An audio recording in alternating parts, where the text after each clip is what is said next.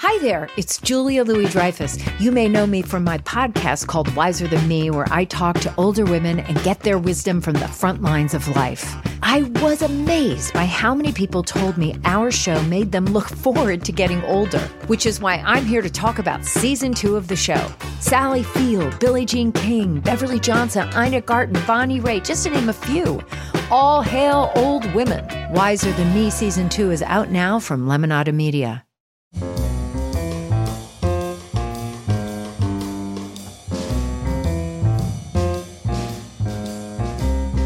This is Merriam-Webster's Word of the Day for Sunday, December 24th.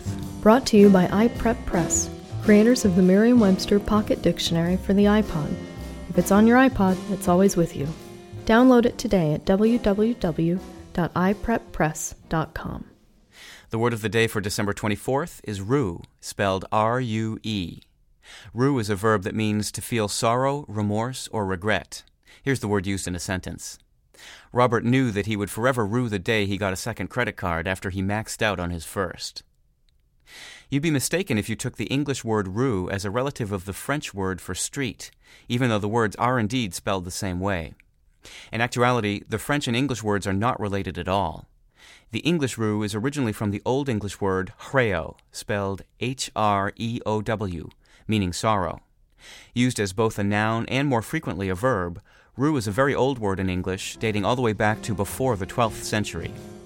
With your word of the day for Sunday, December 24th, I'm Peter Sokolowski. For more information, visit Merriam-Webster online at www.merriam-webster.com.